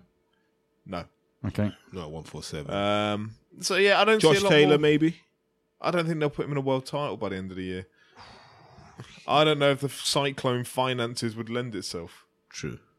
I So yeah, I'm going to go with that. I'll probably miss some out, but I'm not really thinking very straight. To be Any honest. heavyweights? Are we looking at maybe Tyson Fury? Would he hold one by the end of the year? No, I don't even think he's going to fight by the end of the year. Oh wow, okay.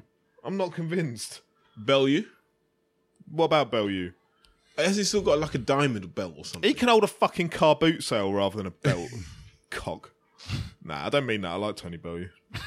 Yeah, it sounds like it. Babs. No, I've got nothing personal against Tony Bellew. It's just that if you're the cruiserweight champion and you go up to fight David Haye and then a cruiserweight tournament goes on, like, he's now a novelty act of a boxer. And that's fine, but at least tell us that. Don't still talk about being the best out there and what have you. Yeah, fair one. Babs asks, with David Haye winning the Ask Him purse bids, plus staging a card with Joe Joyce at York Hall next month, what do you think his short-term ambitions are in the promotion business? To fucking figure it out. I don't think there's a clear strategy behind what Haymaker Promotions are doing. A year ago, it seemed a lot clearer. Having sat down with the main protagonists of Haymaker, the original aim was, well, if you look at Ringstar as a whole, Ringstar's main thing was, we want to get the Olympians.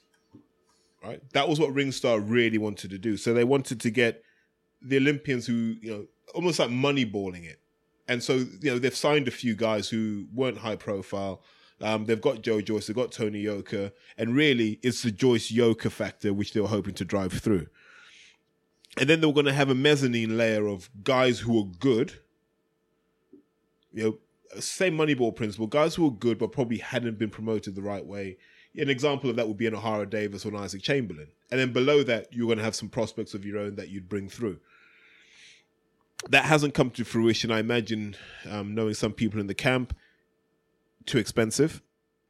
And so they've decided to go a bit more, take an earthier approach. So York Hall, relatively cheap. David Haye, just the fact that David is in there will probably fill York Hall in its own right. So you're going to make your money back. And in the meantime, just give people the fights. I have no idea who Joe Joyce is fighting on that February card. I know he was offered, a few opponents were offered money and they said no. Afraid of taking the hiding. I'm not going to say who they are. One of them might be fighting Daniel Dubois. And if he does, it'll be AJ Carter times 10. But I don't think Haymaker know what they're doing yet. They don't know what their sweet spot is at the moment. Is it an all Haymaker card? Is it a Haymaker plus a Steve Goodwin card? Is it a Haymaker headline and a Steve Goodwin undercard? They don't know what that sweet spot is yet. So I think we're going to see probably another 12 months of playing with the levers. And I don't know if it will be by design or by accident that they find that sweet spot. What I like about it is the fact that they clearly are happy to take on board feedback and evolve with what they're doing. So the fact they've moved it from the O2 Indigo, where they had the last Joe Joyce fight, to York Hall, shows that they're actually willing to listen to, and I don't know whether it comes from fans or people involved in the show. This podcast. From our podcast. The fact that the O2 Indigo is a terrible place to host a boxing match, and then they've moved it to York Hall. Like, it's just such a wise idea. You probably sold enough tickets to fill York Hall last time, which fills half of the O2 Indigo. So they've taken that on board, and it'll create a better atmosphere. Whatever the card is, it'll just be better at York Hall than in a half-empty O2 Indigo. So at least they are willing to take on board people's views and feedback. Harry CB asks, how does Terry program to account for periodization in amateur boxers?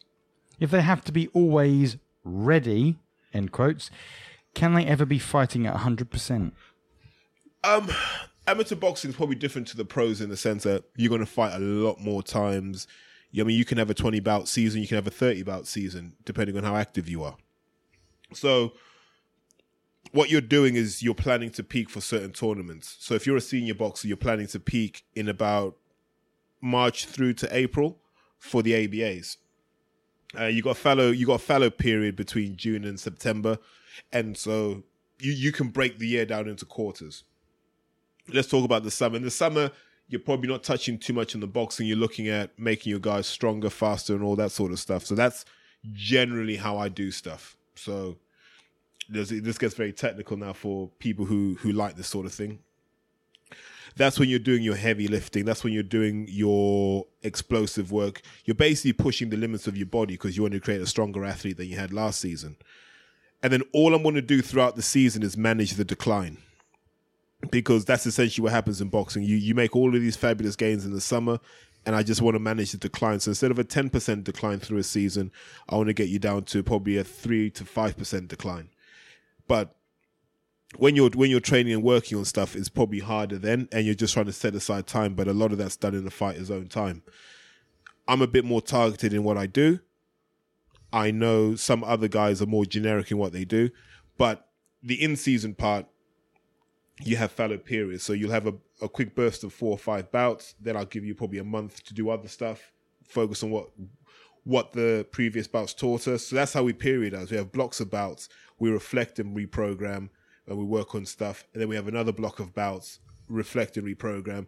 It's not as precise as you'd want in the pros, but what it means is you can keep your guys active and you can keep improving them as boxers while managing the decline in their physical capabilities. And shout out to Harry, by the way. I spent quite a lot of time with chatting after the live show. Lovely young lad. Yeah. Mo Hassan asks, I'd not fight George Joyce for less than 300,000 motherfuckers. The fuck is this shit? Chisora? No. This is not Derek. It's better than your AJ.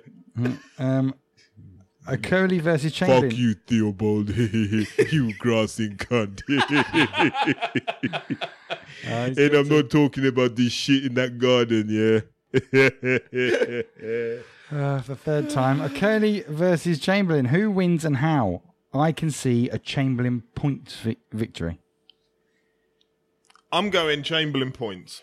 And I'm basing that on... I'd love to see the footage of Chamberlain sparring with Usyk.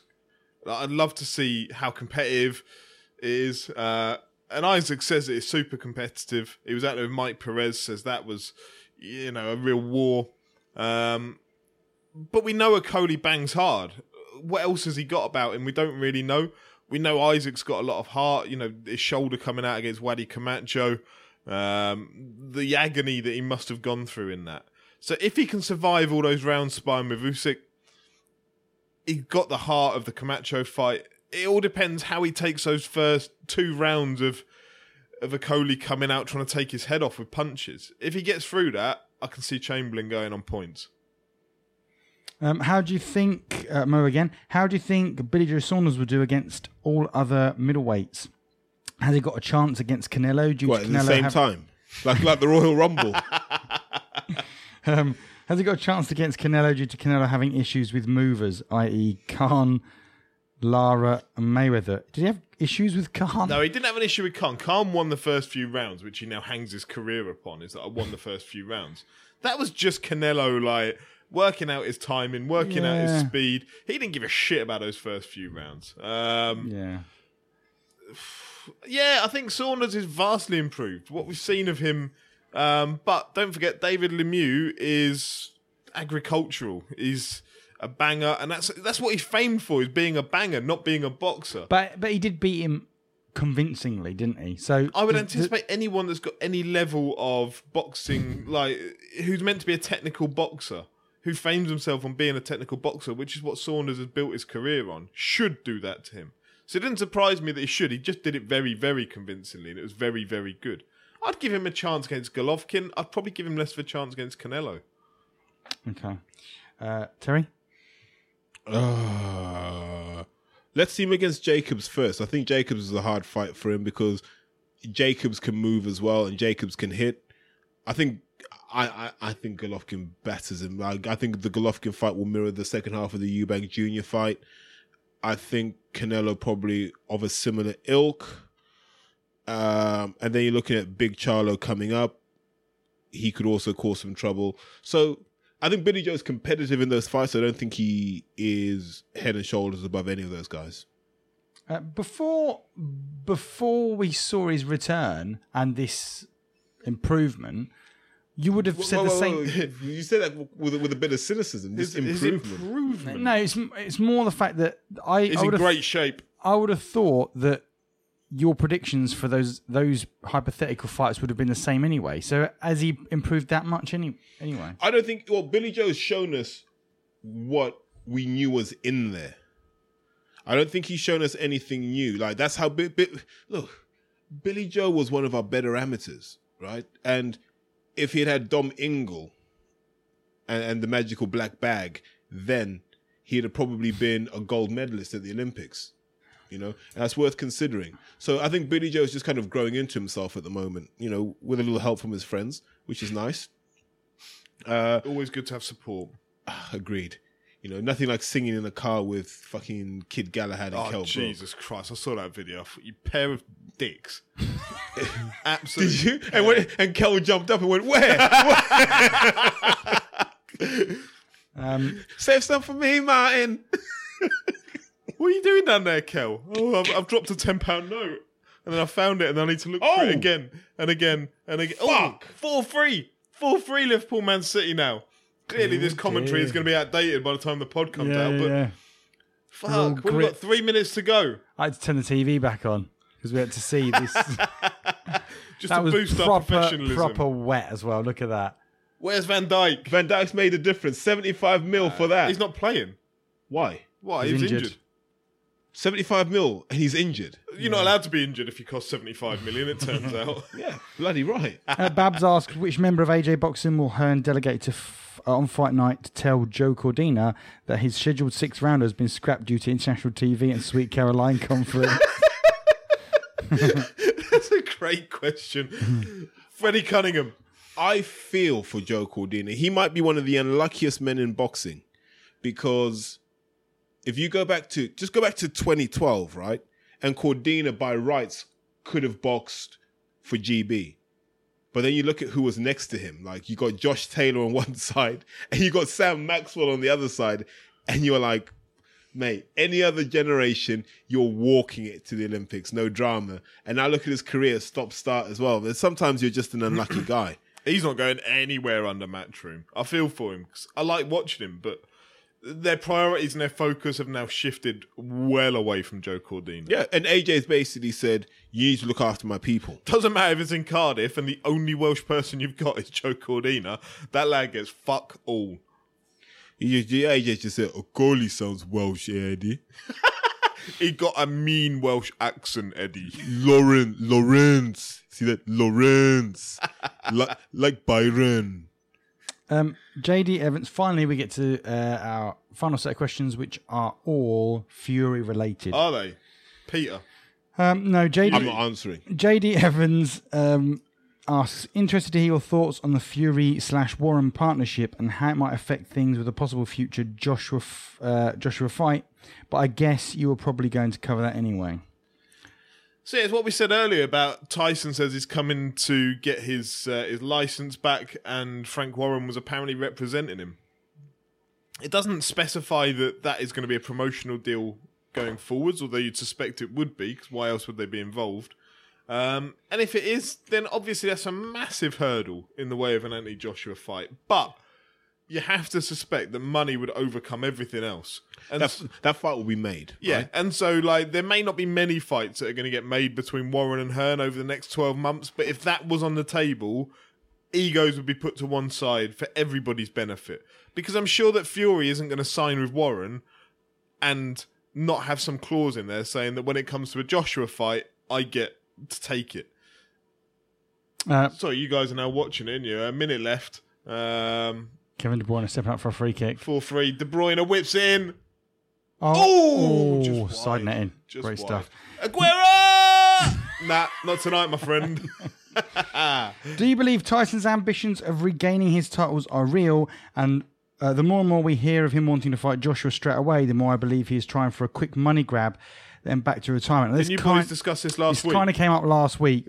Be interesting to hear your thoughts on it, really. What do you think it's legit that he thinks that he can come in and win, or is he just looking for that quick money? I've never met a boxer that doesn't think he can win a fight. Like, how mad that is. There's one recently, Gamal Yafai was scheduled to fight somebody, and that's somebody I was chatting to who was so confident he'd beat him, but he wouldn't. Like, I'm not being disrespectful to that person, but they wouldn't, and that fight never got made in the end for various reasons.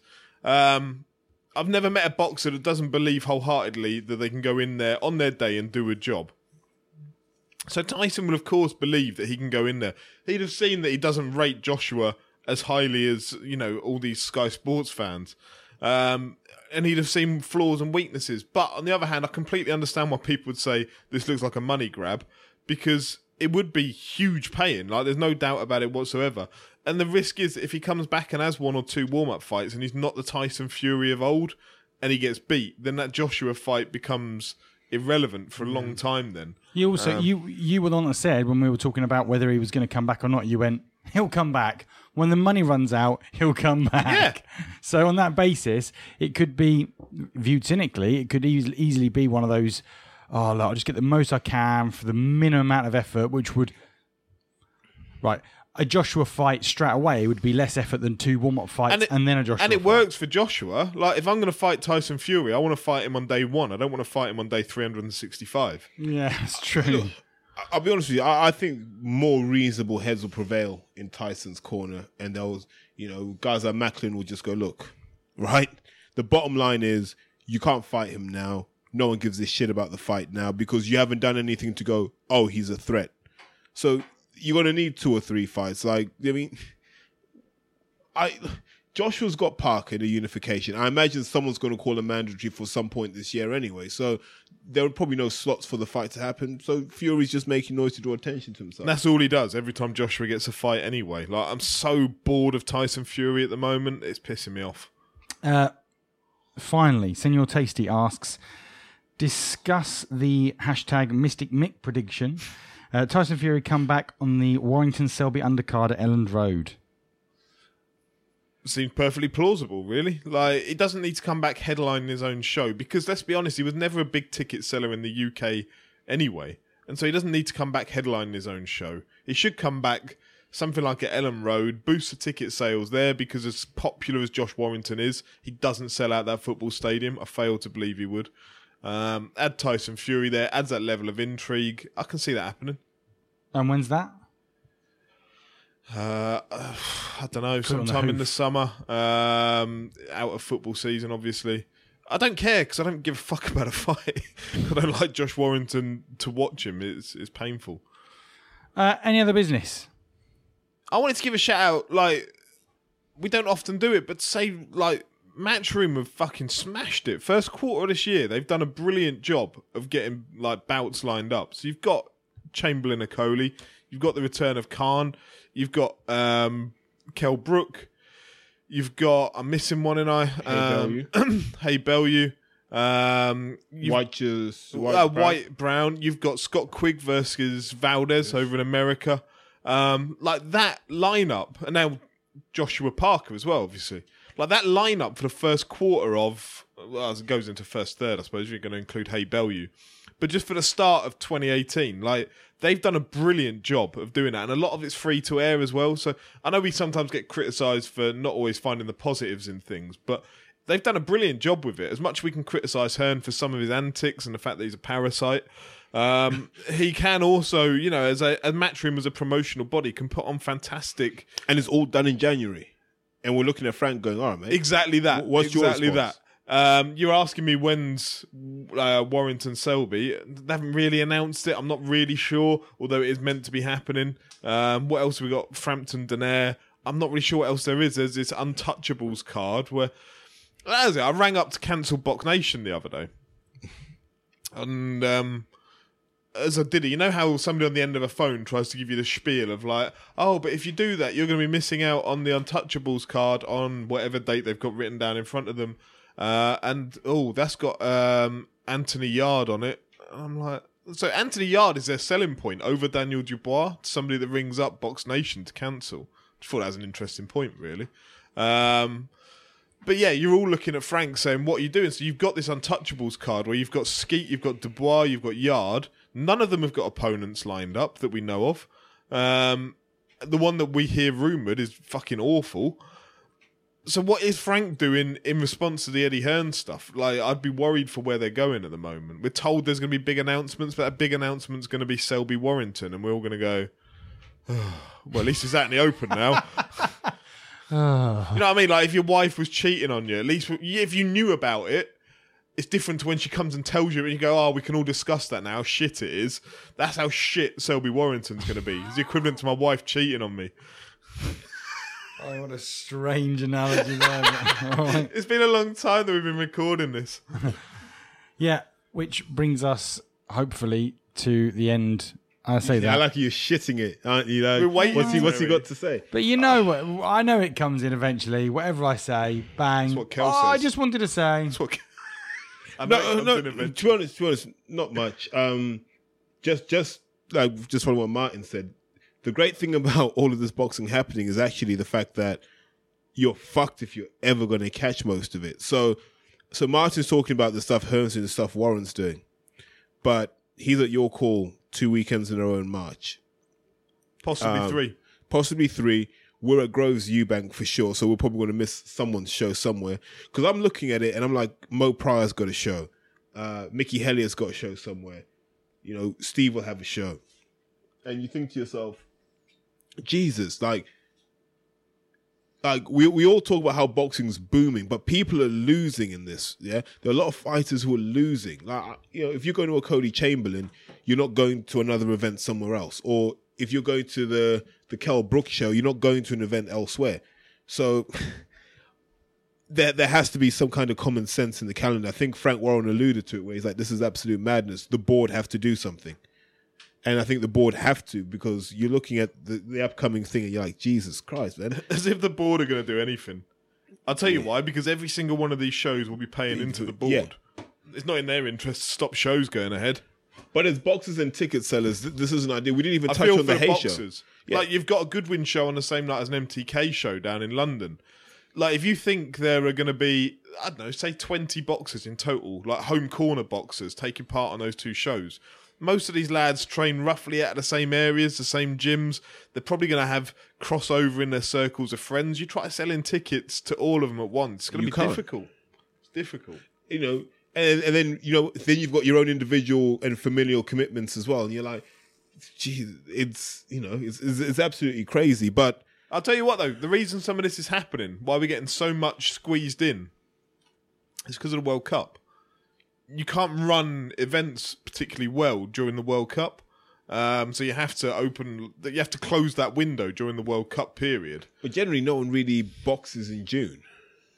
June and July, it stops in August traditionally. You can have June, July, like middle of July it'll cut off. But I say, the fact that there's a World Cup this year means that people are squeezing their dates in around that, as well as the August cut off. It is, and it's a shame, but on the upside, it's giving debuts to a lot of interesting characters. One of whom is a lady called Sherelle Brown, and you just want to say good luck to her. You know, stalwart of the amateur scene, so she's turning over now. So good luck to her in her endeavors. You know, that's generally it. One thing I do want to say, I want to close off now.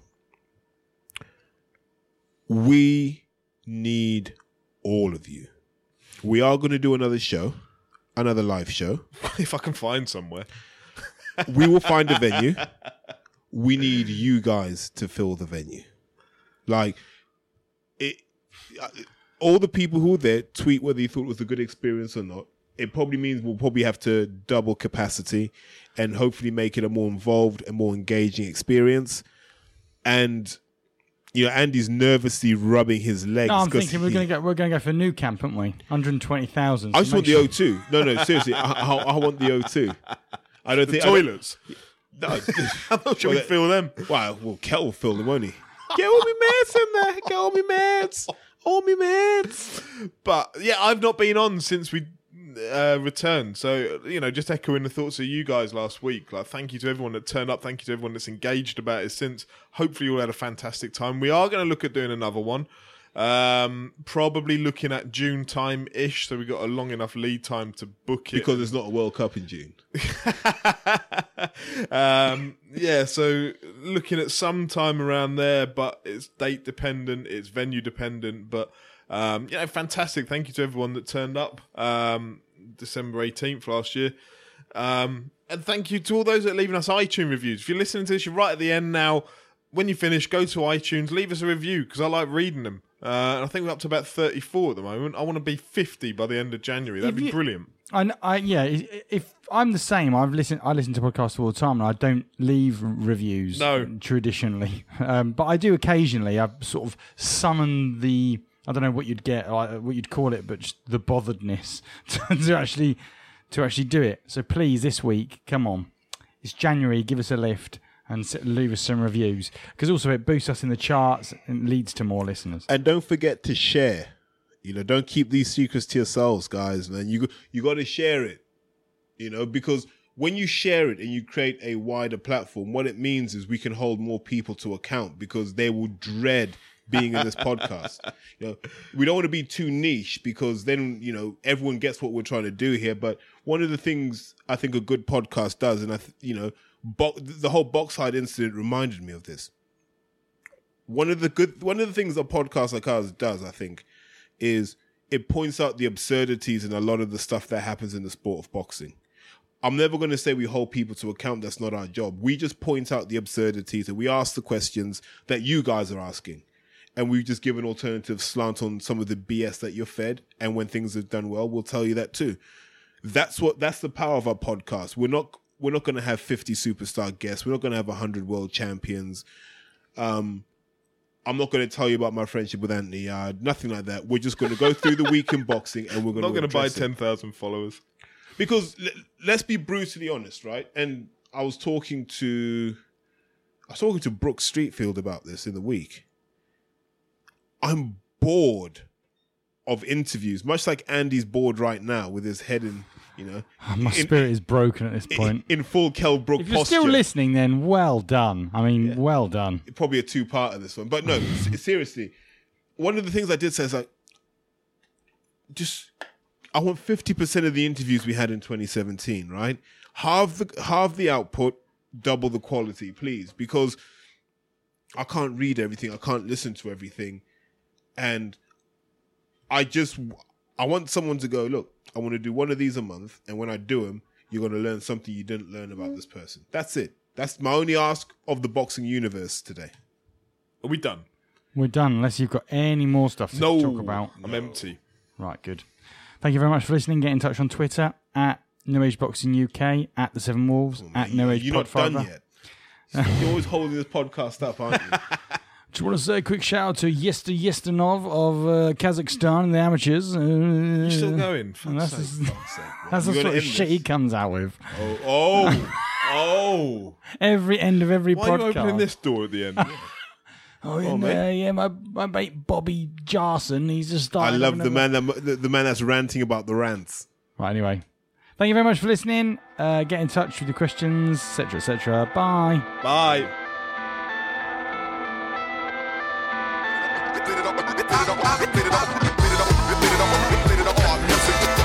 Watch